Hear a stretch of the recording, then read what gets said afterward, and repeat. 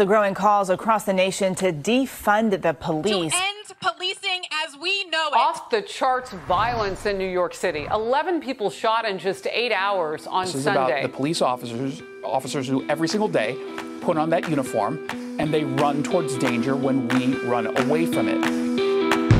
Guns up, giddy up. Welcome to the Failure to Stop podcast channel, the #1 show where police meet society and culture. You're tuning in to the Night Shift episode, one of 4 episodes that we come out with on this channel. Tonight is Night Shift brought to you by myself and the beautiful and audacious Andrea up late. Good evening, Andrea. Happy Valentine's Day. Tonight's show is brought to you by... Happy Valentine's Day. Oh, there's that 10-second delay that we've missed for so long. It wouldn't be a proper Valentine's Day without that huge 10-second delay. Hopefully that clears up here pretty soon. Tonight's show is brought to you by ghostbed.com. If you're not laying your lady down on a ghost bed tonight, well, I feel sorry for you. I got 99 problems, but that's not one. And Andrea, right? You can back me up on this. Every girl wants to be laid down on a ghost bed tonight. I would agree. So I would agree with that. Yes. Good. 100%. Yep. Yeah. Finally, we agree on Buy something. one. Finally, we agree on something. If you want to support this show, hit the like button if you're watching live on YouTube. The majority of our following is on podcast, but we do have just over 50 or 60 folks in the live chat at this time, and that'll grow overnight. So we sometimes address the live chat. But if you want to like and support the show, head over to iTunes or Spotify and leave that 5-star rating and a review. It really helps us out, lets other sponsors know that you really care about us. It also helps in those iTunes ratings, those Podbean ratings. So the old 5-star review and rating is huge for us. Other than that, we have our meetup on April 12th in Clayton, North Carolina, just outside of Raleigh, North Carolina. If you were interested in coming, there's a lot of people coming in. There is a hotel walking distance from the studio and from the distillery in which we will be hosting the meetup at both those locations. If that's something that interests you and you want to come to that, just go ahead and DM us at Failure to Stop on Instagram, and we'll get you taken care of, let you know where everybody's staying. And it's going to be a great first responder night. First responders from all over the place will be there. A couple of special guests, some live music, and the whole shebang. That's going to be Wednesday, April 12th. Other than that, is there any true crime news before we dive into tonight's topic, which is Stockholm Syndrome, the true story, the whole story of the Stockholm Syndrome case? It's going to be broken down by our true crime expert, Andrea. But other than that, is there any true crime news updates? Anybody else in the true crime community getting sentenced or anything of any trials going down? Good. Excuse me. Yeah. So we'll start off with again, we're going to talk about Murdaugh probably at least through next week, because they hope to maybe wrap up next week. We'll see. We will definitely talk about it next Tuesday, see what's going on there. But today wrapped up, I think, week 4, if I'm not mistaken, of or midweek of week 4 of testimony there. We do know that Maggie and Paul, Alex's wife and son, who were found dead, he is charged with their death. They were found by the kennels at the hunting property. So today we hear from Roger Dale Davis, who worked for the Murdaughs for a few years, caring for the pets and the hunting dogs. He talks about how he was meticulous with his job. He was very, he did things tediously and efficiently. And he talked about today how he took care of the animals and hosed out their pens in a very particular way.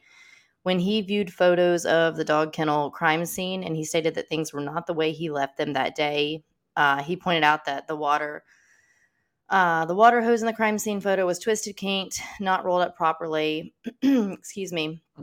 The way he would have handled it. He washed his hands or something. Well, so that's kind of the argument, is that he used that to try to clean himself or the crime scene. Again, remember, he was 100% clean when he met up with police. He was wearing a clean shirt, all the things, but he smelled like laundry detergent. But when he gave his timeline, he never in his alibi had said anything about going to change clothes or wash clothes or anything like that. He said he was at his dying father's residence. So that's kind of the thought behind the water hose licking off. He said basically that he wouldn't have left it that way. And he said it's also unusual to see water that pools up in certain places of the kennels that he saw in the crime scene photos. He said that somebody used that hose after I did, and I've never, it doesn't generally ever look like that. So that's Murdaugh in a nutshell. Oh, we do also have David Newell, who is a fuel performance and data analyst with General Motors, took the stand today. We now have the data, or prosecutors have the data of like from his truck, so they can more specifically see exactly where he drove that night and when. This is something that SLED and the Attorney General's office had previously tried to, they set a search warrant to try to obtain this. At the time, GM didn't have this information. And now they say they have more data. So they are able to get that to prosecutors. So that will be I don't know if I interesting. like that. That's actually a really big one. I don't know if I that they didn't have it and now they did. Yeah, I don't know. I don't like that you can like go back to the car that you're driving and then get that data and that information of where you were in that vehicle and at that time. Like that's like you have zero privacy anymore. Like they can pull your phone. No, If you there's throw your zero phone away, they privacy. can go and But I mean, the only time that really matters.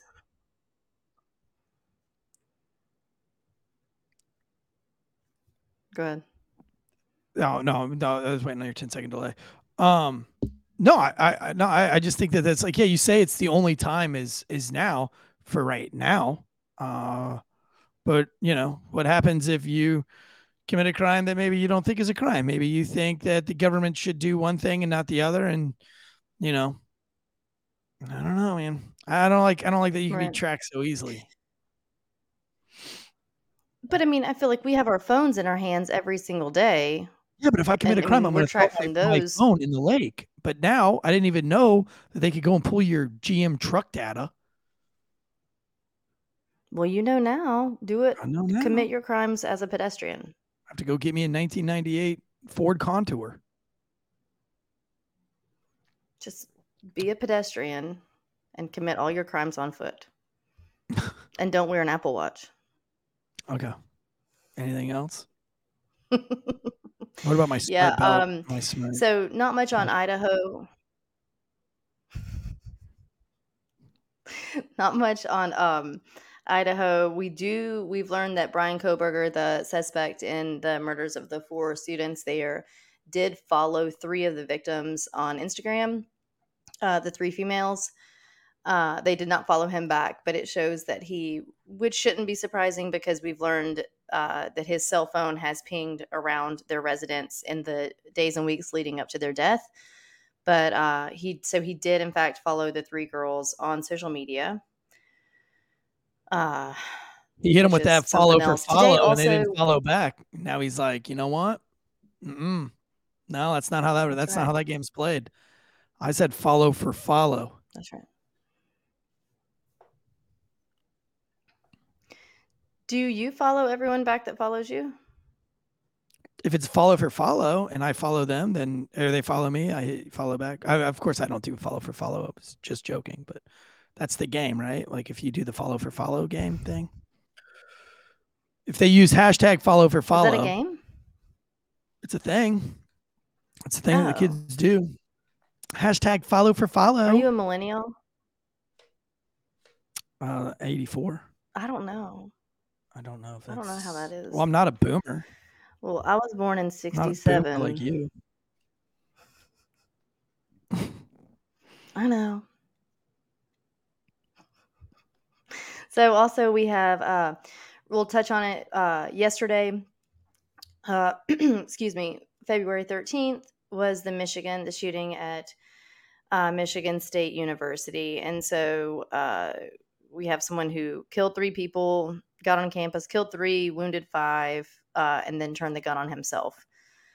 So that's something we'll be following up on, and sounds like he kind of took care of it himself there, but that's some of the newest news there. We don't really have anything left for Delphi or anything else right now. Yeah. So for those of you who are out there, internet has been super bad in Clayton, North Carolina.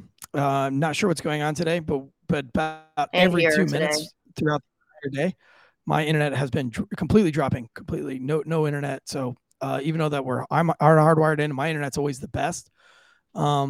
even being hardwired in tonight. I don't know what's going on with the Wi-Fi's in the town of Clayton, but Andrea has also said has had internet problems. So probably won't affect. Yeah, I'm hardwired in as well.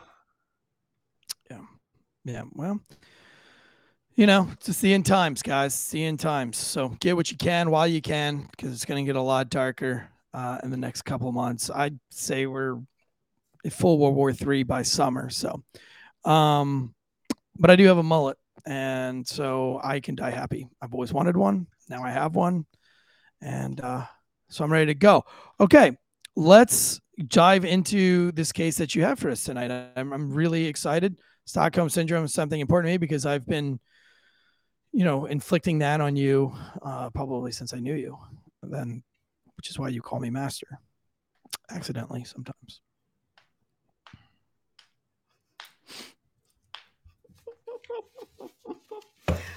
Okay.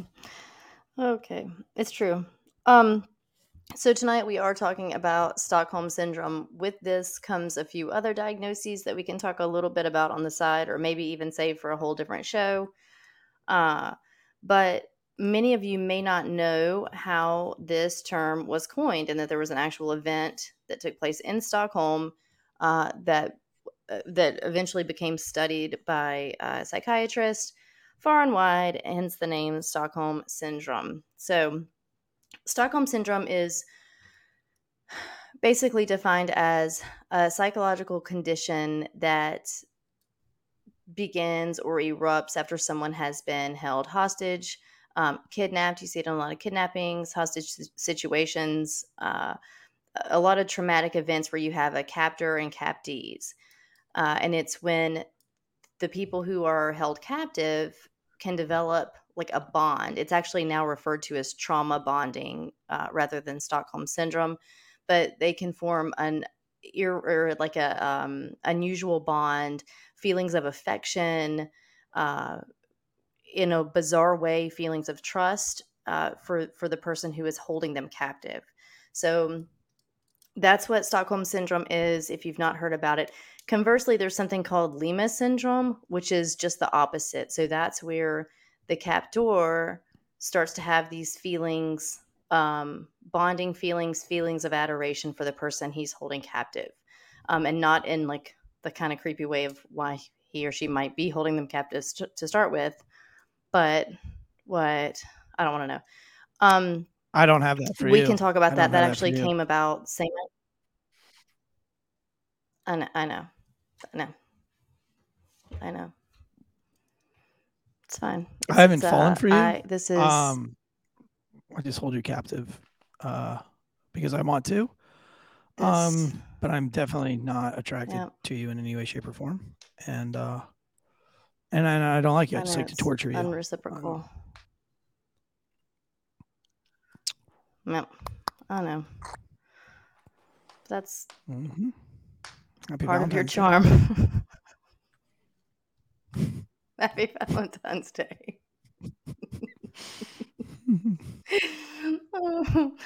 Oh goodness. All right, so we can talk about Lima. That actually that came to be from a situation that happened in Lima, Peru. So we can talk about that at another time. But tonight we're going to start with the case that, like I said, coined the term Stockholm Syndrome, but then we're going to talk about a few other cases that have been famous in the news in the past few decades that exhibit just that. So we're going to start with, Stockholm, Sweden. So please forgive my mispronunciation of basically all of the names that I'm going to say tonight. So we're going to start with Jan Erik Olsson. So the two last names we'll talk about a lot are Olsson and Olofsson. All right, so just put your listening ears on. So Erik Olsson was on leave from prison, meaning he had a furlough. So he was trusted, even though he had a pretty decent rap sheet, in and out for a lot of some violent crimes since the time I think he was like 16. Onto robberies and all these kinds of things. He was granted furlough. Keep in mind that some people will argue during this bank heist situation that we're about to talk about, that at the time, Sweden, this was 1973, was pushing the limits to try to be a bit more progressive, to try to be a bit more open-minded with things. And so some people's argument is that the way this went down is because of those laws, because of the way that was going. You can decide for yourself.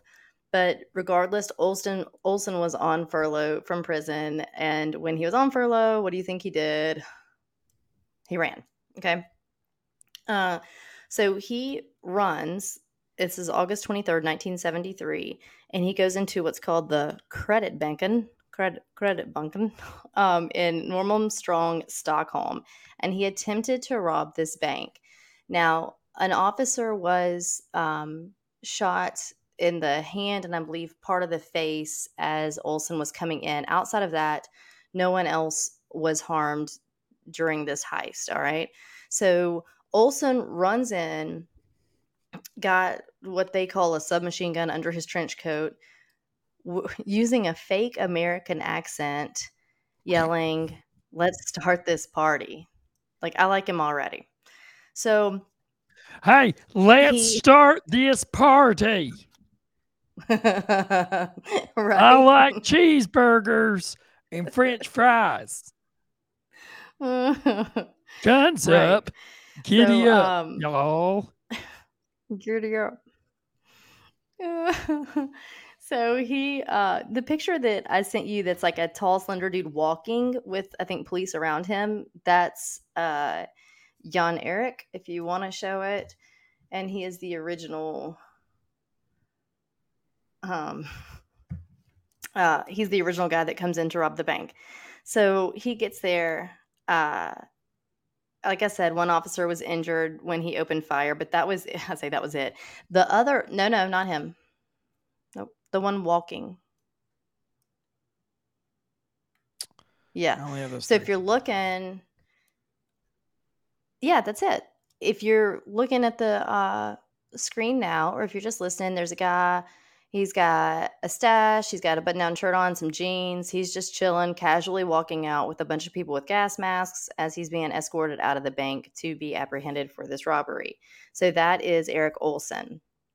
He shot the one police officer in the hand, but the other police officer he ordered to sit in a rolling chair and sing. He made him sing songs.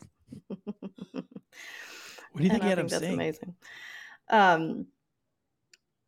You know, I'm a slave by Britney Spears. it's gonna bug me. Yeah, right. It's gonna bug me because I did.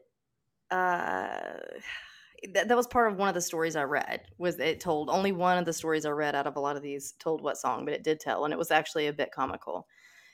So he then takes 4 of the bank employees hostage. All right. So we have like a Brigitte, Elizabeth, Kristen, and Sven. So it's 3 females, 1 male. He then gets on. So we're showing a picture now of inside the bank vault. You can see, I think, at least 3 of the employees, and then a man standing there. The man standing there is someone else we're going to talk about in a minute named Clark. So check this out. Jan Erik Olson gets on the phone with police negotiators. They get there pretty quickly upon him getting in there and shooting the first officer. He has some demands. So he demands 3 million in Swedish kronor. That's their currency. When you look it up as of today's value, that would be around 300 grand USD. Inflation and things have kind of changed that a bit, but just to give you an idea, that's what he requested. 2 guns, bulletproof vests, helmets, and, quote, a fast car, to which they replied with supplying him with a Ford Mustang. He also demanded that his buddy Clark Olofsson, so that's the gentleman you saw standing in the bank vault a minute ago, be brought there as well. Now, Clark is an interesting character here. Clark and Erik met each other while in prison together. Clark was there for some other robberies, some other things he had done. So when Erik was on had his furlough time, before he left and before he ran and decided to rob this bank, he actually tried to help Clark get out of jail. Clark had some dynamite that he was responsible for igniting and blowing up, and Eric was going to be there to get him out and escort him away and be the getaway driver. But it wasn't able. It was a dud essentially. It wasn't able to be. It didn't explode. Didn't work out for Clark. He stays in prison. So now that Eric's at the bank and he's got these demands of the money, gun, helmet, fast car, he wants Clark to be brought out of prison to be in this bank with him. Clark's like, yo, don't wrap me up in this shit. So basically, yeah. Well, so Clark's like, let's go. Like, let's start the party, right? So they allow Clark to come. They go get Clark out of prison, put him in this bank with this other dude, supply him with everything he asks for. Their only authorities' only constraint to this would be that he would not be allowed to leave with the hostages if they supply him with the car. That's pretty much it. Here are all the things, you just can't take them with you if you go, basically.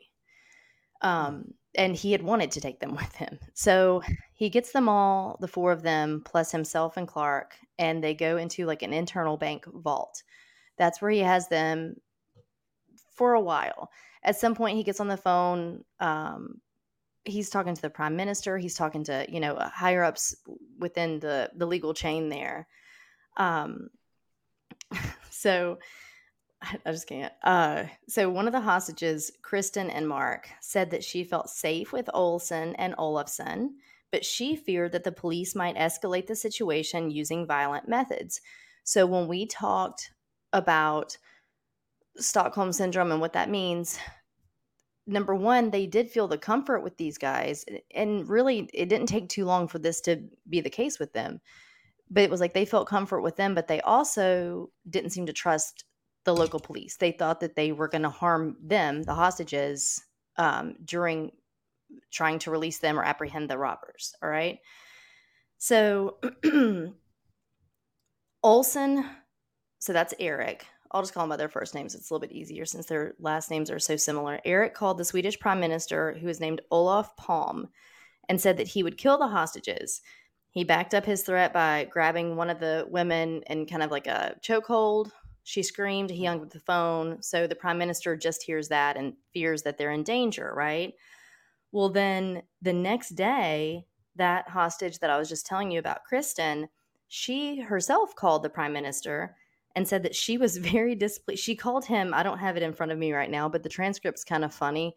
She called him by first name, and she said that she was very displeased with his attitude, and she wanted him to let the robbers and the hostages leave.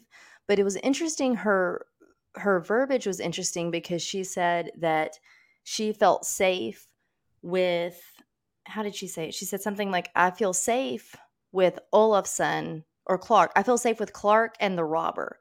Clark is the one who came out of prison to like assist in the situation. So it's funny, she didn't associate him with being a bad guy or a robber, right? So that was Clark. And she said, I feel safe with Clark and the robber. And she's saying essentially like, let us go and let them go and don't arrest them. Like, we're all good here. So then this just keeps getting better and better. So Did she then like being choked a little bit? Clark walks around the I vault feel like if that was singing. you and he was like, he grabbed you by the neck and like, you're like, oh, why? You're like scared. And then he was like, yeah, so meet these demands or else. And then he hangs up the phone and lets you go. You would be like, oh, well, that was, are we going to revisit that? Maybe make another one of those phone calls to the old prime minister. Okay.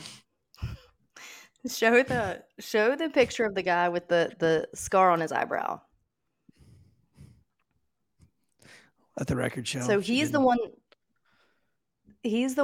that was let out of prison to come assist. That's Clark. All right. Damn. What's so up, Clark? So this fella's walking around singing Roberta Flack's "Killing Me Softly." That's my kind of guy, dude. These are my kind of criminals. Killing me softly with his song. Killing me softly. Bow, bow, bow, bow, bow. Yep. So here's the deal though. This goes on for days. So they have them hostage in this vault for 6 days total. All right. Oh, So did they hook up? yeah, it's a long time. So Do you think they hooked up in that 6 days? they have not, there's not any reports of that. There's no reports of that. I don't What do you think think? so. It's a long time without sex. I don't think they did. I don't know if I could go that long. So check this.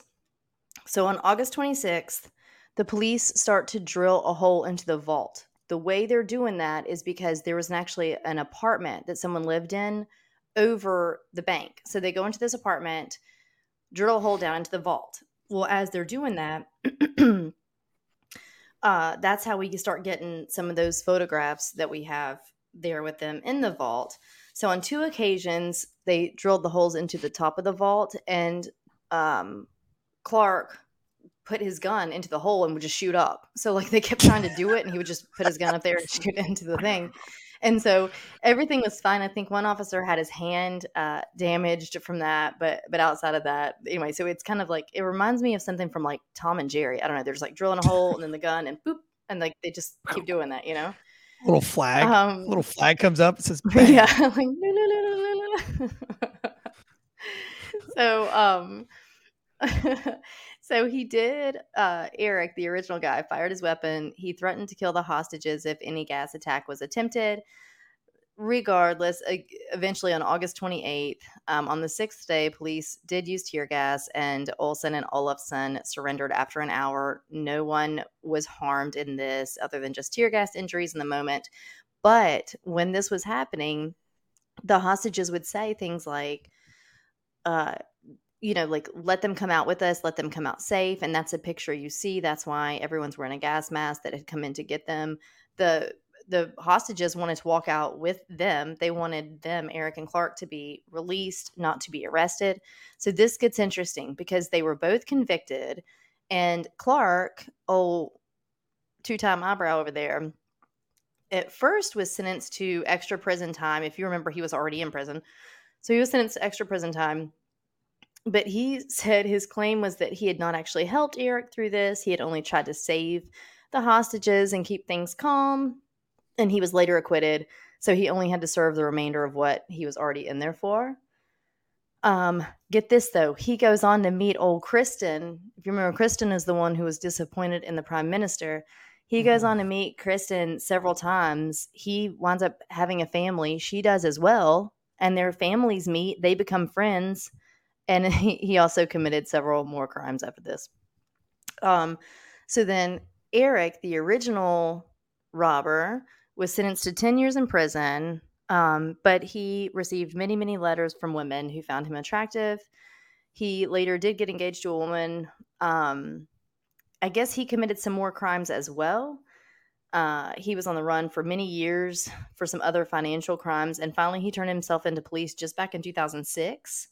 But when he did, he turned himself in because he was tired of being on the run. Yeah, listen. So he turns himself in 2006, tired of being on the run. And the second he does, they were like, oh, yeah, we're not actually actively pursuing that anymore. You're good. You're fine. So I feel like whatever they have going on in what country is this? Sweden. I feel like that's what we're going through right now, where everybody loves the criminals and just wants to stick it to the man. So everybody's just like on the side of the criminal. Right? You know what I mean? Like, I feel like because you started out the story with they were letting him out on furlough because Switzerland was going through like a kinder, gentler type thing. So I think like the people like just didn't, it's like our people now. It's like, oh, you want to commit crimes? That's okay. Like, you just didn't have good parents, and you shouldn't be in prison. And like, we understand that you're gonna keep committing crimes, and but hey, if you want to choke me, like, that's cool. That was fun. Yeah. Please don't choke me again. That would really make the government upset if you choked me. So listen, you good? You all right? Mm-hmm. You passed it? Hmm. Okay. So there have been books written about this. There have been docuseries, and there was actually a Swedish Netflix movie called Clark back in I think 22 that was put out. I've not watched that one, but that again kind of re-up some interest in this case. But super interesting. So that's why it was originally coined. The Normal-Storg syndrome. That was the area of town where this bank was. It was later to be known as Stockholm syndrome. There was a criminologist named Nils, I don't know, Bejerot, who studied this, and because the authorities were blown away, it was the first time they had known of victims, the hostages, to feel this way toward their captors. I mean, they unanimously all were, even the guy, the hostage, that was a man. It wasn't just the women. They unanimously wanted good things to happen and these guys not to go to prison for it. So it was interesting. I don't think it's a Stockholm syndrome. I think it's like an anti-fucking government syndrome. Like I'm pretty sure, like, honestly, like I can see shit like that happening right now in the United States. It has nothing to do with a syndrome. It just has to do with like people love criminals right now. People are always going to side with the bad guy in this situation. I mean, it's like, it's insane right now. It's one of the guys in the chat said, so the victim / hostage were upset with police because the police were trying to stop the criminals. Sounds familiar. Does it sound familiar? I agree that would sound familiar in that context. They seem to not trust that the police were going to do it without them being harmed. They seem to think that the hostages, were going to be harmed. You know what I mean? Not because they were necessarily just like hated on the police. They didn't think that they were doing a great job of trying to get them out. Olsen, in a twist of events, Erik Olsen has expressed remorse over this heist, which I'm not super surprised about, because it says in 96 he had moved to Northeast Thailand with his wife and son, moved back to Sweden in 2013. But if you remember, I said in 2006 he tried to turn himself in for this, or for other crimes, and they didn't charge him. They weren't pursuing them. So it does sound like he tried to turn himself in. He's trying to just raise his family, do his thing. He did write a book as well. So what's interesting about Stockholm syndrome is it is not in the DSM-5. We refer to that sometimes. That's a diagnostic book of, mental disorders. So a lot of the things we talk about will be in the DSM. This is not. It's not technically regarded as a mental health disorder. And then some people claim it is or isn't real. Is there other cases? Is there other cases where people fall for their captors? Yep. So that's what we're going to talk about. There's multiple ones. We're just going to touch on like 3 or 4, but there are many, many ones. But here's what you can look at it as: a few different things. I think that you can consider it a mental disorder, or you can consider it coping, just intrinsic coping, whether you're consciously doing so or not. Something like it's not the same. I was talking to somebody about this the other day, last night. It's not the same, I understand, as like, let's say if you're a POW, it's not that you're feeling feelings necessarily of admiration for your captor, or you're not beholden to them or feel a bond to them. However, if you're going to be in a survival mode with that, if you're not going to give up if you're going to actually try to push through and survive, you do things that you're not necessarily even aware that you're doing, right? Counting rocks, making work for yourself, making piles of sand with your hands, whatever you're doing, it's all coping. I think that this can be looked at as a coping behavior. So now, whether you want to call that an acute mental disorder in the moment, maybe, but like a coping mechanism, absolutely. And I don't think it's intentional. And in fact, some of the survivors have said, such as that it's mechanical. It happens without you realizing it. And it's literally it's almost like you're outside of yourself, almost a dissociative type thing. And it's just to get through to the next thing, to the next moment, to survive. So I think that absolutely can happen. I mean, if you're under that much duress, not necessarily these hostages, right? In that moment in the bank, if they didn't feel that threatened, but in some of these other cases we'll talk about, for sure, there's got to be some way. And I think your mind can't always handle or process what's going on. 6 days is a long time, man. That's a long time to be bored. In a bank vault? Or they weren't hungry. I'm sure they were fed pretty well, but They got food. Well, he asked for a lot. He had a lot of money. Remember, right. Yeah. they gave him what he wanted. Yeah. But I mean, it's a long time to sit in a bank and be bored to death. Well, it sounds like he was singing. Okay, play a couple I think they games. had a Well, fun time. you want to play Yeah. truth or dare? I dare you to Yeah. choke me. A little, like spin the bottle with like a roll of quarters. Yeah. You know. Anyway. So here's some other definitions about it, but like the victims may begin to feel affection or sympathy. That's what we're going to touch on, is the sympathy for their captors, and may try to protect them out of a sense of loyalty. They can feel heartbroken when they're separated from their abusers. They may resent or be afraid of law enforcement, their rescuers, and anyone else who has tried to help them escape, meaning even sometimes their families once they're back home, which is bizarre, but true. So let's get into it. I think one of the earlier known famous cases of Stockholm Syndrome after the bank situation that just happened would be Patty Hearst. So this went down in 1974. Probably a lot of you guys are, excuse me, are familiar with this. She was the granddaughter to publisher William Randolph Hearst. Super, super wealthy. Ton of money in this family.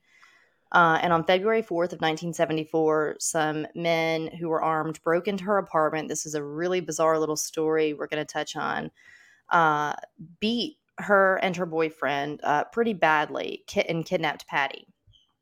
They later identified themselves as part of a terrorist group called the Symbionese Liberation Army, which is referred to as the SLA. It has to do with politics and capitalism and weird stuff was their platform.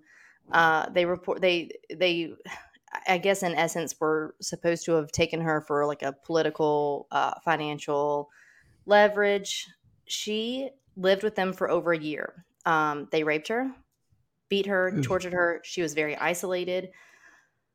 She eventually decided to join them though. She wanted to become a revolutionary, it says. So she then started taking place in these bank robberies with them. She traveled around the country with them. She helped promote their propaganda. And in 1975, she was finally captured by the FBI. I don't have that picture uploaded. I'll try to do it tomorrow. If I remember correctly, she's wearing like a skirt and some boots. She's got a gun in her hand. It's bad, but it's kind of cool. She was ultimately sentenced to 35 years. It was dropped to 7 years. So when she was arrested, she only weighed like 80 something pounds. They said that she had a low IQ and was a low affect zombie. That's what a doctor went so far as to describe her as. So with her, they consider this more of what they would consider a classic case of brainwashing. Anyway, her sentence after I think like 2 years was commuted. Jimmy Carter commuted her sentence. She was freed. She went on to marry, have children, and then she went on to be an actress. She was in plenty of movies. But yeah, so that's one of the earlier known cases. And that was just a bizarre one because, like I said, she came from all this money and all this stuff, and she had some opportunity to flee, but decided on her own to be a part of their mission, if you will. Well, I mean, when you're a lot of captive in those times, like they can keep you up for a long time, but then they can start to like indoctrinate you. I mean, that was why they created SEER School. Exactly. But not so much the survival part, but the resistance part was all because the number one reasons why POWs didn't want to come back was because they felt embarrassed of how they acted in captivity. Yeah. And that's a true thing that can really happen. They're going to make you do things or make you say things that you don't want to say for preservation of life. But then once you've done that, you can't take it back in your own brain. So a lot of the times, like, hey, one of the big ones was they made them build a fighting position. Well, these guys were like, well, we can't build a fighting position because you're going to hide behind it and kill Americans.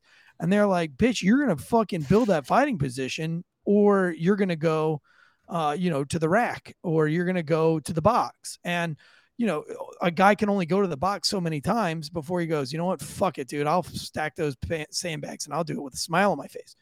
And then they do it and they pack those sandbags and they make that fighting position. Well, now you're the enemy because you just built something that's going to kill Americans. You assisted. And so it's easier for them to join their captors and then just believe what they're fighting for and be like, you know what? Yeah, these are the good guys. Those are the bad guys. They shouldn't have come. They shouldn't have been coming to try to get us anyway. Fuck those guys, because it's justifying it in their brains. But that's a way different than being stuck in a bank for 6 days. Yeah, we're off the bank. I mean, with the situation with Patty, she was isolated and raped and tortured, and I can see this happen to Patty. and this was a terrorist type organization, so they literally had it's 1974. Propaganda was wild. Like it's a very perfect scenario, like what you were just talking about. Right, and then obviously like rape is like a huge traumatic thing too, right? It's like now you've given up your right. Your goods, and now you're like, well, I'll just stay with these guys because I love them. I think what said that she said she wanted to be a revolutionary. We're going to turn the tide a little bit and talk about, you guys will probably remember, although, gosh, I can't believe it was 1991. How was it that long ago? J.C. Dugard. Do you guys remember her? She was 11 at the time. She was kidnapped in front of her stepfather's eyes. Like, a guy comes and gets her, throws her in the car, goes. He literally can't keep up as the car speeds away. We're not going to get into. There are a couple of these cases we're talking about tonight in reference to Stockholm that I will cover on the show in depth at another point, just to talk about the actual story of what happened to these women. But she was 11 years old, all right, when she was taken. She was held captive for 18 years. Right? I know this case pretty Remember well. this one? Yeah, until 2009. This man, Garrido, and his wife, Nancy, didn't she have a couple of babies? Right. Mm-hmm.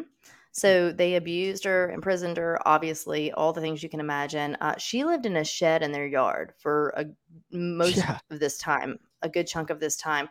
And this is an interesting one because and that's why I say I want to talk on the Stockholm Syndrome portion of this, but I want to actually cover this case at another time and go into it in much more depth. But there were different times authorities had been called out for things but they had no reason to know that she would be there in their backyard in a shed. Like, she wasn't connected to them in any kind of way otherwise. Excuse me.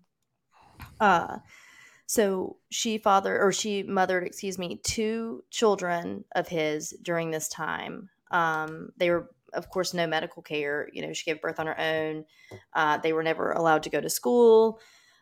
She did what she could to school them in the shed. She did have access to some TV. She would give them educational shows, this and that.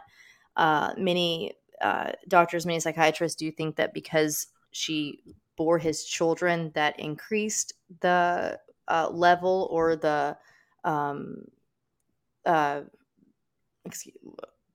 increase the likelihood, that she would have Stockholm Syndrome with him. She started to view it as a marriage type situation. So she eventually, he allows her, and we see this a lot in these kinds of cases where someone's held captive for so long. He starts allowing her little by little more and more freedoms, right? So he starts letting her help him with his business, answering calls and emails. Finally, there were some suspicions. Some neighbors had seen activity of her, like in and out of the home or in and out of the yard. Police do come. They come to investigate, and get this, she doesn't immediately run to them. She doesn't leave. She doesn't say who she is. She actually says her name is Alyssa, I believe. Yeah. And said that, which he had given her that name. She said that she came to his defense, and she said, yes, he's a known, like, the police came there with suspicions and knowing that he had been a previously convicted sex offender. So she said that, yes, while he had been, he is no longer that. He's a changed man. Her name is Alyssa.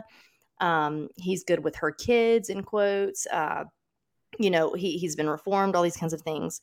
And she was pretty defensive with authorities, and she lied multiple times to protect this guy. She said she was staying there while she was hiding from her abusive husband. It's the story she gave. And then it said, so Allie Jacobs was one of the officers there, and it said that when she observed Dugard's daughters, who were at that time, her daughters at this time now are 15 and 11. Jeez. She said that they seemed to be brainwashed zombies because God knows what these children were brought up with.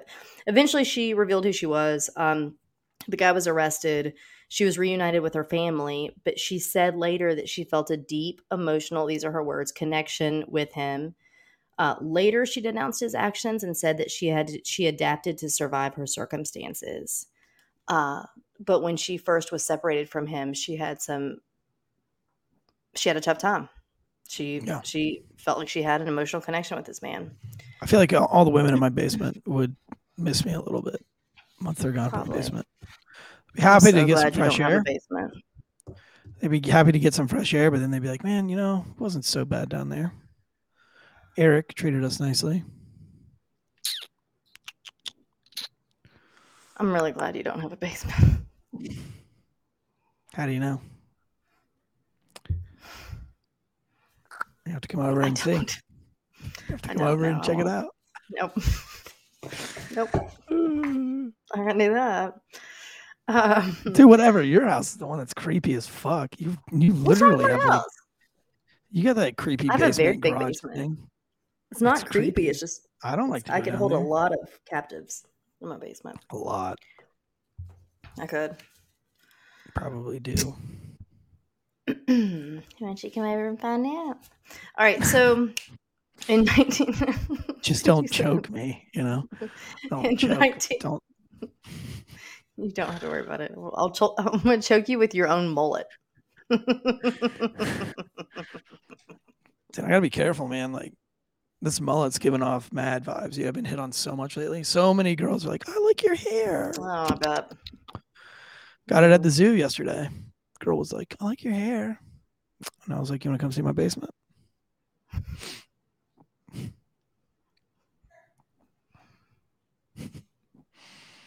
Sean Kelly in the chat says that he lives in a basement. Well, your captor shouldn't let you on the internet because now you're giving away his mother's. All his secrets. Sean, was it your mother's? All right. As long as there's a ghost bed in the basement, I'll fucking sleep in it. You can anyone go. K Powell. K Powell could hold me in her basement as long as there's a ghost bed. She said no one has said that to you ever. Man, fuck you, Kadeen. Sarah Kelch, even though she's Russian, we don't like Russians right now. If Sarah Kelch had a ghost bed in her basement, she could easily lure me down there. Drew and I would learn to like of inadequacy. I would learn to love her. A den of inadequacy. Kadeen says I would be the last person that she would hold in their basement. I'd be a pretty cool guy to have in your basement, to be honest with you, as long as there's a ghost bed down there, with the adjustable base, so that I could change positions as I walk, and like a TV, be cool too. And look, I'm not asking a lot. As your captive, I'm not asking a lot. Use the promo code Wolfpack. Get that 35% off. Get me the ghost bed. 0 down, 0% financing. And that's if you have Kadeen, if you have KPOW credit, you can get one of these ghost beds. And it's got that cooling technology. So even if it's hot in your basement, I can stay hard while staying cool on a ghost bed mattress. Where's it made? In the good old USA. Because I want to be captured. I really want to be captured by an American. I don't want to be captured by Russians or Chinese. Sarah Kelch, you're American, but you're Russian too. So gray area with that. But Fulcanator, if Fulcanator wants to capture me, she's a good American, put me on a good American bed, I could see myself falling into the Stockholm Syndrome game. Okay. All right. So changing gears. We're not going to talk about this one too much. It's pretty terrible. But in 1998, Natasha Kampusch, she was 10 years old at the time, and she was kidnapped by two men. A severe case of Stockholm set in on this one. they had her for 8 years. So from the age of 10 until 18, she, not even going to get into all this, but she lived in a cellar under this guy, Wolfgang Pricklopel's garage. Soundproof, windowless, as horrible as you can imagine is what it was. She was starved, abused in all kinds of ways, mentally tortured as well. A lot of humiliation, a lot of crazy things. They kept her too weak to escape. She was often very, very hungry as well. But eventually she was allowed to leave that cellar room and go into different parts of the house. She was told that that the windows and the doors were rigged with explosives and that they would go off and kill her if she tried to escape. She often had breakfast in the morning with him, but he continued to do terrible things to her. Anyway, finally in August, it was 2006 when she was 18 and she had a chance to run. So he answered a phone. She was outside cleaning his car. And again, this happens a lot. Like they start to allow bits by bits, little more freedoms, right? She was allowed to clean his car out. He answered a phone call and left her unattended. And so she ran to a neighbor. She's been there for 8 years, ran to a neighbor who contacted authorities. Soon after the police did come to him, they got him. He was able to escape police protection and laid down on railroad tracks and was run over by a train. Good for him. Let's Yeah, go. good for him. Oh, But dude, get let's this. go. And then it derailed and put in toxins all over Ohio. Oh, we'll killing talk about people's that later. chickens. Tanner is getting ready for work. It says he's tuning in. He'll tune in as long as he can. Tanner, when you shut your phone off, it is rigged to explode. And this show is going to go on for another 8 years. laptop. So Yes. don't So turn your check phone this off. out. He'll find you. Good night, Tanner. Have a good night. She was very affected by his death. She wept and wept. She spent hours alone with his coffin, which that's part of the story I didn't get in. I didn't dive into this case, but I don't know how or why she was able or allowed to be with this guy's coffin. Like, was she not back with her family at this point? I don't know. Wasn't there like a restraining order? Oh, God. Like, I'm not sure why she was even there. But How listen, old was she for when she escaped? 18, but she was 10 when he took her. But so listen, it says for years and years after this happened, she carried a photograph of him in her wallet. She openly admitted to grieving over his death. And the things, when they go into the details of the things he did to her, it's nothing short of horrific. I mean, it's not like, you know what I mean? Like he just like kidnapped her and she just kind of helped clean his house and whatever. Anyway, that is very much so what you would consider, the diagnosis, if you will, of Stockholm syndrome. That's right. But I mean, like that would be you're technically 10, like that becomes like a daddy figure, and then you kind of betrayed your little daddy figure. So I could see how like that would be emotionally there's all kinds of ways up. to explain 10 to 18. These are formative years. Of course, there's so many things going on. But I mean, she wept him for years, but I mean, he brutally did horrible. Like, how long are you gonna mourn for me after I pass? Years, probably. If you ever get over it, you probably will never get over it. I'll give it 6 minutes. Longer than 6 minutes. No. Like 12. I'll meet you at 8. For 12. 8 minutes. I feel So like you'd miss me a lot, though. The smell. Could I do this show by myself? You'd miss me too much. You get Stockholm syndrome. Could I do it by myself with a picture of you on a split screen? No, because you'll run away. Tell somebody. Don't let me clean out your car. One of the more recent and well-known kidnappings in current times would be Elizabeth Smart. You guys remember her? Yeah. It's interesting. So this happened in 2002. This is why I guess I always kind of get her a little bit mixed up with JC Dugard when I think about them, because they were around the same time. Elizabeth was 14 at the time. This guy, Brian David Mitchell in Utah, ugh. So they hiked to a campsite. This guy introduced her to his quote wife. Whatever. They take her. He performs some sort of like a marriage ceremony, then does all kinds of things to her. His wife is a part of all of this. Yeah, and like how is all these wives getting involved in that? Because Have you seen the pictures of friends' these wife- wives usually? Oh, Right. they look crazy. But I mean, like, God. remember Dennis Perkins? Yeah, I mean, his wife was full yeah, on. like, Yeah. dude, I can't imagine like get my wife to do anything like that. It was hard enough to get her to do a threesome with me, with four other guys. Almighty. With four other guys. Best threesome I've ever had. That's how it's supposed to work.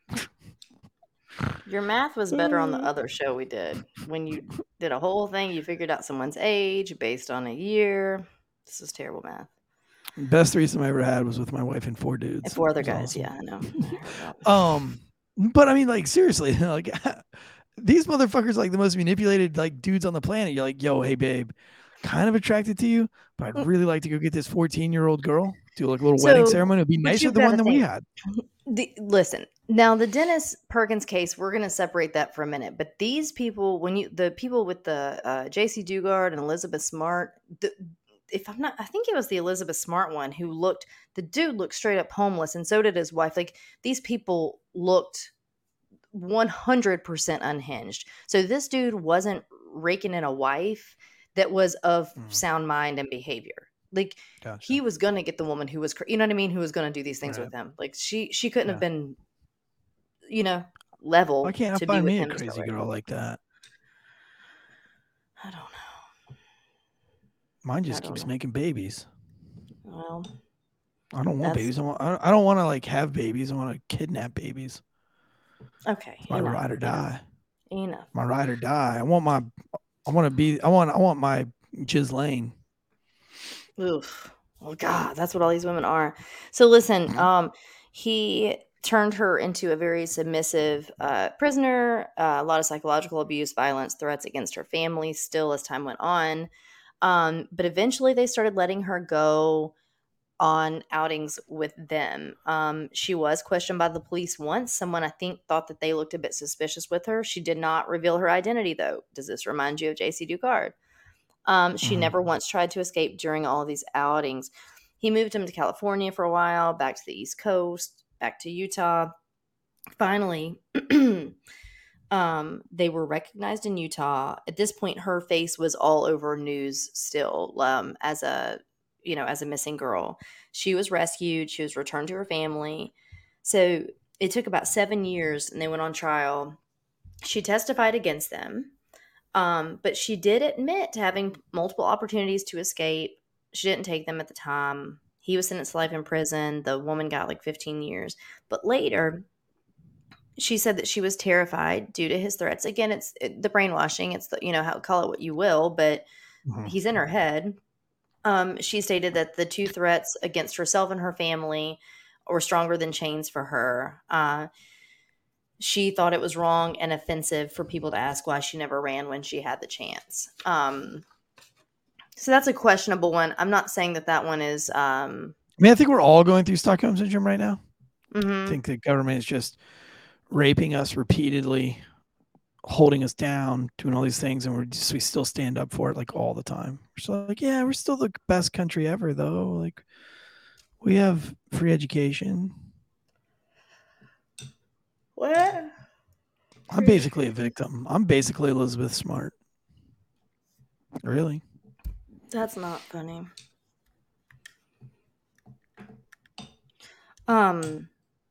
Anyway, the last one would be that we were going to talk about is Mackenzie Phillips, who was the daughter of Papa, if you will, from the Mamas and the Papas, John Phillips. Basically for decades, her father raped her starting when she was a teenager. But into adulthood, they had this incestuous thing. He started doing drugs with her. Wasn't there an actor? Wasn't there an actor that had a daughter like this? Like he adopted like a 10-year-old girl. Are you talking about Woody Allen? Yeah, Woody Allen. Didn't he do some shit like this? Oh, he married her. Yeah, and then he fucking married her. Oh yeah, you think they weren't dating before they got Well, he married was like with right Mia when she turned Farrow, 18. and then he started the thing. Yeah, Yeah. That's so weird. Yeah, tell me that shouldn't be fucking.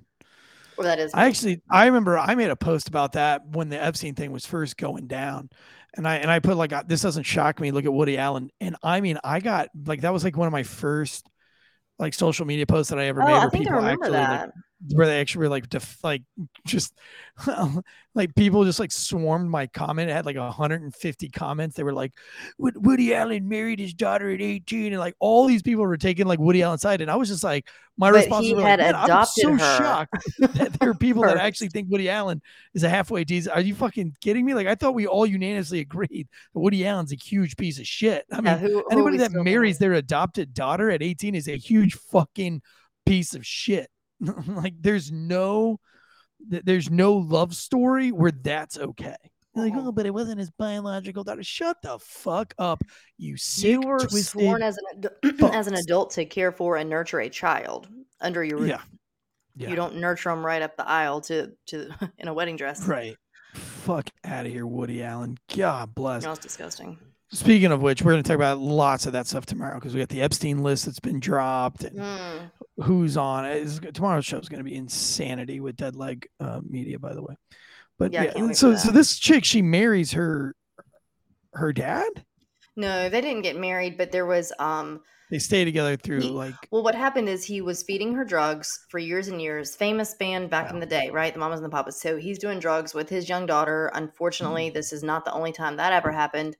However, when she was like 17, which is interesting too, because it, usually with pedophilia, usually is a younger, it's generally prepubescent, but if not younger, this is more just incestuous. And so he developed a sexual relationship with her. This goes on forever. She gets married. It wasn't until she found out that she was pregnant and didn't know if the baby belonged to her husband or her father. Whore. That she realized this was wrong. And then Gross, she said, dude, how did she get married? Like, how did her dad let her get married? She was fucking her dad the whole time. Well, I don't think that he cared if she was married or not. I think as long as what they were doing kept on. My God, man, what a sick. But the point is, she didn't understand. That's more just like grooming and stuff. It's her own father. She didn't understand that. I mean, she would wake up from being passed out from like drugs that he had given her. Like she didn't understand that her dad was doing the wrong things to her. I mean, that's 100% textbook grooming, Yeah, I mean, like, and then like the addition of drugs from like an early childhood. Yeah, until she was an adult, and it's like something kind of happened. It's kind of like with the. I don't want to get in the weeds with this because, good Lord. Well, this is Stockholm. This is Stockholm. We could have done a whole show, and I don't even want to. Wish I'd never watched it, but Leaving Neverland on Michael Jackson. Talk about Stockholm. Holy cow. And it took the whole country's Stockholm syndrome. Like the fact that we still play his music fucking drives me crazy. Listen, it took those boys, there's multiple, but the two that were highlighted in the documentary, it took them both, and they interviewed their wives, which was very interesting to hear the wives' takes, right? It took them both becoming grown men that were married, and they both were raising sons, and it took them to where their sons were the age that they were when these things started happening to them, 7, 8, 9, to remember what he had done, and then by looking at their sons realizing how messed up it was. To like, until that time, he believed, they both believed that Michael loved them and would tell them these things that was just in their head. They really thought that like that's a grooming, my friend. That's what happens. If people wonder how this happens to children, it's called grooming. They trusted him. He cared for them, and he got in their head enough to where when he started little by little doing these things, it took them to become an adult to realize those things he had done were wrong. that it was not okay. And it took them both having children to see it. So kind of similar to Mackenzie Phillips, it took her becoming pregnant and then almost like turning on a light switch and just being like, whoa, whoa, like, and seeing her husband and thinking, wait a minute, this shouldn't be happening. That's how that's how these things happen. And that's what, I don't know. But anyway. I remember like one of the first jokes I ever remember being told. Now I'm 39 years old, or on my way to be 39, because somebody says in the chat that they're skeptical. But like, when I was, I must have been in like, it was before middle school. This is like one of the first jokes I ever remember having, and getting in trouble for saying this joke and didn't even know what it meant. But that's how young I must have been. But the joke was, what does Michael Jackson and Kmart have in common? Kids' pants half off. Oh, God. That's the first joke I remember telling, and remember, you know, like not so I must have been in like fifth grade. But I didn't understand it. But I remember saying that joke and people laughing like hysterically, and me being like, yeah, oh. You know, and it wasn't until like maybe 6th or 7th grade that I understood. There was a lot of talk of it for a while before it became really serious accusations. And then, I mean, if you remember, he had like a whole trial. Like, you know, like when Aaliyah got married, like Aaliyah got married at what, like 16? Yeah. You know what I mean? But that he had been fucking her since she was like 14. Well, there's a lot of that, unfortunately, that goes on. Well, right, you know, and Hollywood doesn't have a fucking problem. Like, get the fuck out of here, dude. And then her plane crashes, like, you know, like everybody else. I know thousands and thousands of people. Nobody's ever died in a plane crash. But all these people that have like some kind of weird ties to the government or some kind of ties to being a celebrity, they die in these random plane crashes. It's crazy. But somebody said you age yourself with Kmart there. I do, yeah. But I mean, those jokes are there for a reason. Like, they were telling jokes when I was in the 5th grade about Michael Jackson being a pedophile. So it's like people knew it. People knew it. Like, look at all the comic sketches. The Office, they make fun of him kind of being a pedo. You know, like South Park's done some episodes. Like they make these jokes because it's fucking true. Like, it's real, you know? Yeah, if you haven't watched that, I mean, I guess there's some differing opinions on it, or people who are still in the camp of somehow that's, I can't. Yeah, but they also have like Hollywood also makes people think that Casey Anthony didn't fucking kill her daughter, like, or that O.J. Simpson didn't kill Nicole. Like, get the fuck out of here, man! Like, people are such sheeple. It's insanity to me. You know, if you haven't watched that though, I would almost like they'll go with all these like conspiracies with something like all these coincidences that add up with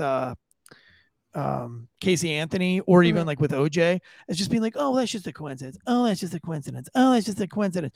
They can't put the totality together. Like those, you know, those are the same kind of people that'll tell you that you're crazy because you've questioned the vaccine.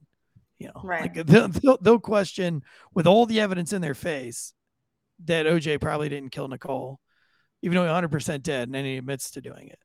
But they're the same ones that see the same evidence with vaccines or heart related issues and just be like, nope. Right. Those are just coincidences. Like, again, people are so stupid. Did you like that Valentine today? Yeah. Oh, I need to share that one. You can share it. The Fauci, you stole my heart. Stopped. Oh, that is a great one. You stopped my heart. Oh, you stopped my heart. Oh my gosh. Yeah. Somebody sent that to me and I was like, oh gosh, you had to have that immediately. You're fine. I mean, I don't know if you got it or not, but like, you know, they say anybody that's over 55 is good. So you're fine. Like, you don't have to worry about it. I just like whistled right on in there. I was telling everybody yesterday that it was Ashley's 25th birthday. People were like, oh my God, you look great for 25. She does look very young. Like, well, I'm 36, so. Oh. All right. What you got? It was a good show. No, it was a good show. I had a lot of people in the chats tonight. Everybody's very active. Just over 75 people in the live chats on YouTube's. We have Reginald Rutherford, Fulcanator, TJR. We had Shandor, Jake Farm. Ted Leg Media, of course, Drew Breezy, Chris Dreyer, John. I mean, I'm not going to go through all these names. There's just 70 of you fuckers. Fuckinator, Micah, K. Dean, Sarah Kelch. Sarah, who said she'd never heard that before about Woody Allen. Yeah, go look it up. Go look up the Woody Allen thing. It's so great. Like magically on their 18th birthday, they started loving each other and got married when she was 18. Yeah, if you, Sarah, definitely please read on that. And don't just look at Woody Allen. What's the other dude that made like Clockwork? Was it Clockwork Orange? I forgot that guy, but he got convicted. Roman Polanski. He got convicted. And on his, he was bonded out for, or not bonded out, but he was like his he was like able to like go and get his things in a fair before he had to report to prison for like 20-year sentence. And he freaking beat feet to France. France held him there. He's still in France. He's still producing movies that we're still watching in the United States. And he was convicted and found guilty of like a shit ton of child molestation charges. And he's still making movies in France and they won't send him over here. So if that Roman Polanski and Woody Harrelson, not Woody Harrelson, Jesus, sorry. Woody Harrelson. Woody Allen. Yeah. Say Woody Allen, Epstein, is R. Kelly? Yeah. With Aaliyah, like if all these things aren't like signs that Hollywood has a culture issue, when we're talking about all this tomorrow, but well, I will touch on this because I've said it before, but like Drew Barrymore, I know she was 12 going to Studio 54. Yeah, she said she did her first run of blow at like 8. Yeah. So there are times when, or, someone put in the chats recently, like we had shared something that had Corey Feldman in it. And I get that he's quirky and eccentric and all that. I understand that. Because that would fuck you up, right? Like if you're getting molested. Right. So the guy in the chats was like, I'll say like he's, right off his rocker though. And I'm like, yeah, but I would be too. Because if from the time of being a young child, I'm coming up in that industry with those people. So and I've mentioned this before to friends, but like, so, okay, for instance, my oldest, as a little guy, had, just this round face and these giant eyes and this curly hair. And I was like, golly, and you'd hear people say stuff or whatever. And like part of me, and if you guys do this, do your own thing, do whatever. But me personally, I would get a little thinking like, oh, it'd be fun. Like, I don't want him in the industry, but it'd be fun to put him in like, a magazine ad or something. Like, that'd be fun. I think he could get, he could do that. And the second I thought about it, I thought, because, okay, first of all, the likelihood, it's low. It doesn't really happen that people just become famous off of print ads, right? But let's say something happened and then somebody else is like, hey, what about for this role or for this commercial, for that? Like, and it turns in, I want the farthest thing from any of that. You know what I mean? For the kids. And it's just like, but so anyway, the Corey Feldman talking about, Corey Haim, could you imagine being a kid Corey's age? He said, we said it the whole time. We've always told you, like, no one has ever listened to me. Right. And then on top of that, they're like, dude, we'll fucking crucify you if you say shit like that. We'll make you look like a crazy person. You're like, I'm not a fucking crazy person. I mean, yeah, of course you're going to be fucking crazy. That shit drives you nuts. Like, I believe Corey. I believe him, man. I do too. And like, 100%. Here's the thing: is like, you won't believe Corey, and that's what's killing me about Democrats right now, which is why I say it, because the Democrats will be the ones that stand up for Corey Feldman, or stand against Corey Feldman. Where they're like, he's fucking crazy, he's fucking nuts. Like, why? It should be a bipartisan argument here. Like, I don't know why politics got brought into pedophile bullshit, but like, you won't believe Corey Feldman and call him crazy. But you'll believe some bitch that said 35 years ago, this dude tried to solicit sex from me. I didn't give it to him. And then he asked me again and I felt uncomfortable. And you were willing to remove him from office for her saying she can't remember where the party was. She can't remember the address. And she has zero fucking witnesses. And we believe her 100%. But you're not going to believe Corey Feldman. And that's why it's like, well, it's not political. Yes, it is. Yes, it is. It's complete political. And I said, even from the beginning, if this dude did that, which one, I don't think 30 years ago and no sex took place, you have any leg to stand on. Like, give me something more before we dethrone this guy's platform. But yeah, if there is a rape, if Donald Trump raped somebody, let's investigate it to the fullest. Like, let's get these people out. Let's hear their testimonies. Let's put it before a jury and let's figure this whole thing out. I'm all for it. I don't want rapers or pedophiles in my fucking office. But Parks and Rec, the TV show, which is so true. I had to stop watching Parks and Rec because when I was working through Parks and Rec to build my distillery, it was like scary how similar that show was to the people that I was dealing with. And in that show, they have all the characters that you see in local government. You have all the characters. Like you can literally go to that show and you can say, this girl is that role. I have that girl in our Parks and Rec office. That guy, he definitely has that role in this office. That's a great And they show, have though. the one dude that's the old creeper that's wanting to kiss or wants to make deals for a kiss, who's trying to grope her boobs and grab her ass. And he's just the old man. They all just kind of laugh it off. And she's like, I was just and they make it a big joke, but it's, they put it in that show because it's fucking real. Every political office has that creepy guy that's going too far. Those are the fucks that need to get the fuck out. And, you know, and the funny thing is in Parks and Rec, he's the head guy. He's like the mayor of the town. So, you know, the sleaziest dirtbag, even in this comedy TV show, is nailed perfectly. Just what we have for today. The guy, the creepiest old man, the oldest, creepiest guy in charge of America is also the biggest fucking creep bag. I do really like Parks and Rec, though. I do too. I mean, I watch it now, like, but I mean, I watched it before, but once I started working, when I was trying to build my distillery and I was going down to the town office all the time, I was like, oh my God, like I deal with every one of these personalities, Ron Swanson, all of them, you know, and that's what makes the show funny. But like, they didn't put the old creepy pervert in there because there's no old creepy perverts in town council. What was Chris Pratt's band name? Mouse Rat? Yeah, that's pretty cool. Yeah, and then you had Jeremy Jam, who was also kind of a piece of shit. He was more of like a lobbyist than a creeper, but he was just always lobbying for shit and concerned about having bathrooms. No, the old man, the old man that always wants salad or has the same salad every night or some bullshit. Jerry? No, the old guy. He's like the mayor. He's not like a main staple on the show. She's always has to go before him, and he's like, well, if you give me I guess maybe I can get you in for a little kiss. And you know, when they were doing like they wanted to have a woman on the wall. Yeah. They were, you know, she came in for there and he was like, oh, I dropped my fork. What was the donkey's name? Little what's it? Little Emmanuel? What was it? Bye, little Sebastian. Sebastian. That's right. We're gonna miss you in the satisfaction. Something like that. I can't remember. Oh, now it makes me want to watch that again. Okay. Anyway. All right, little Sebastian. Happy Valentine's Day. Happy Valentine's Day, darling. I'll see you in my basement. All right. For some grooming.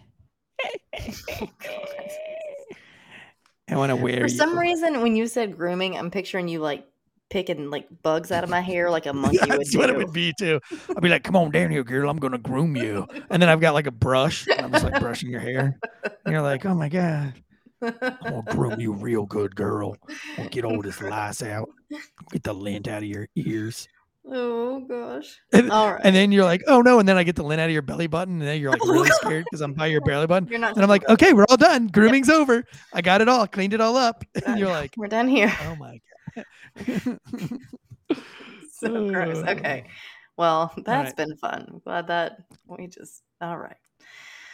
All right. Well, happy Valentine's Day, everybody. And it's good to talk to y'all. And we will talk to you soon, right, Larry? Yeah, right, Larry. Don't shut your computer off because it'll explode.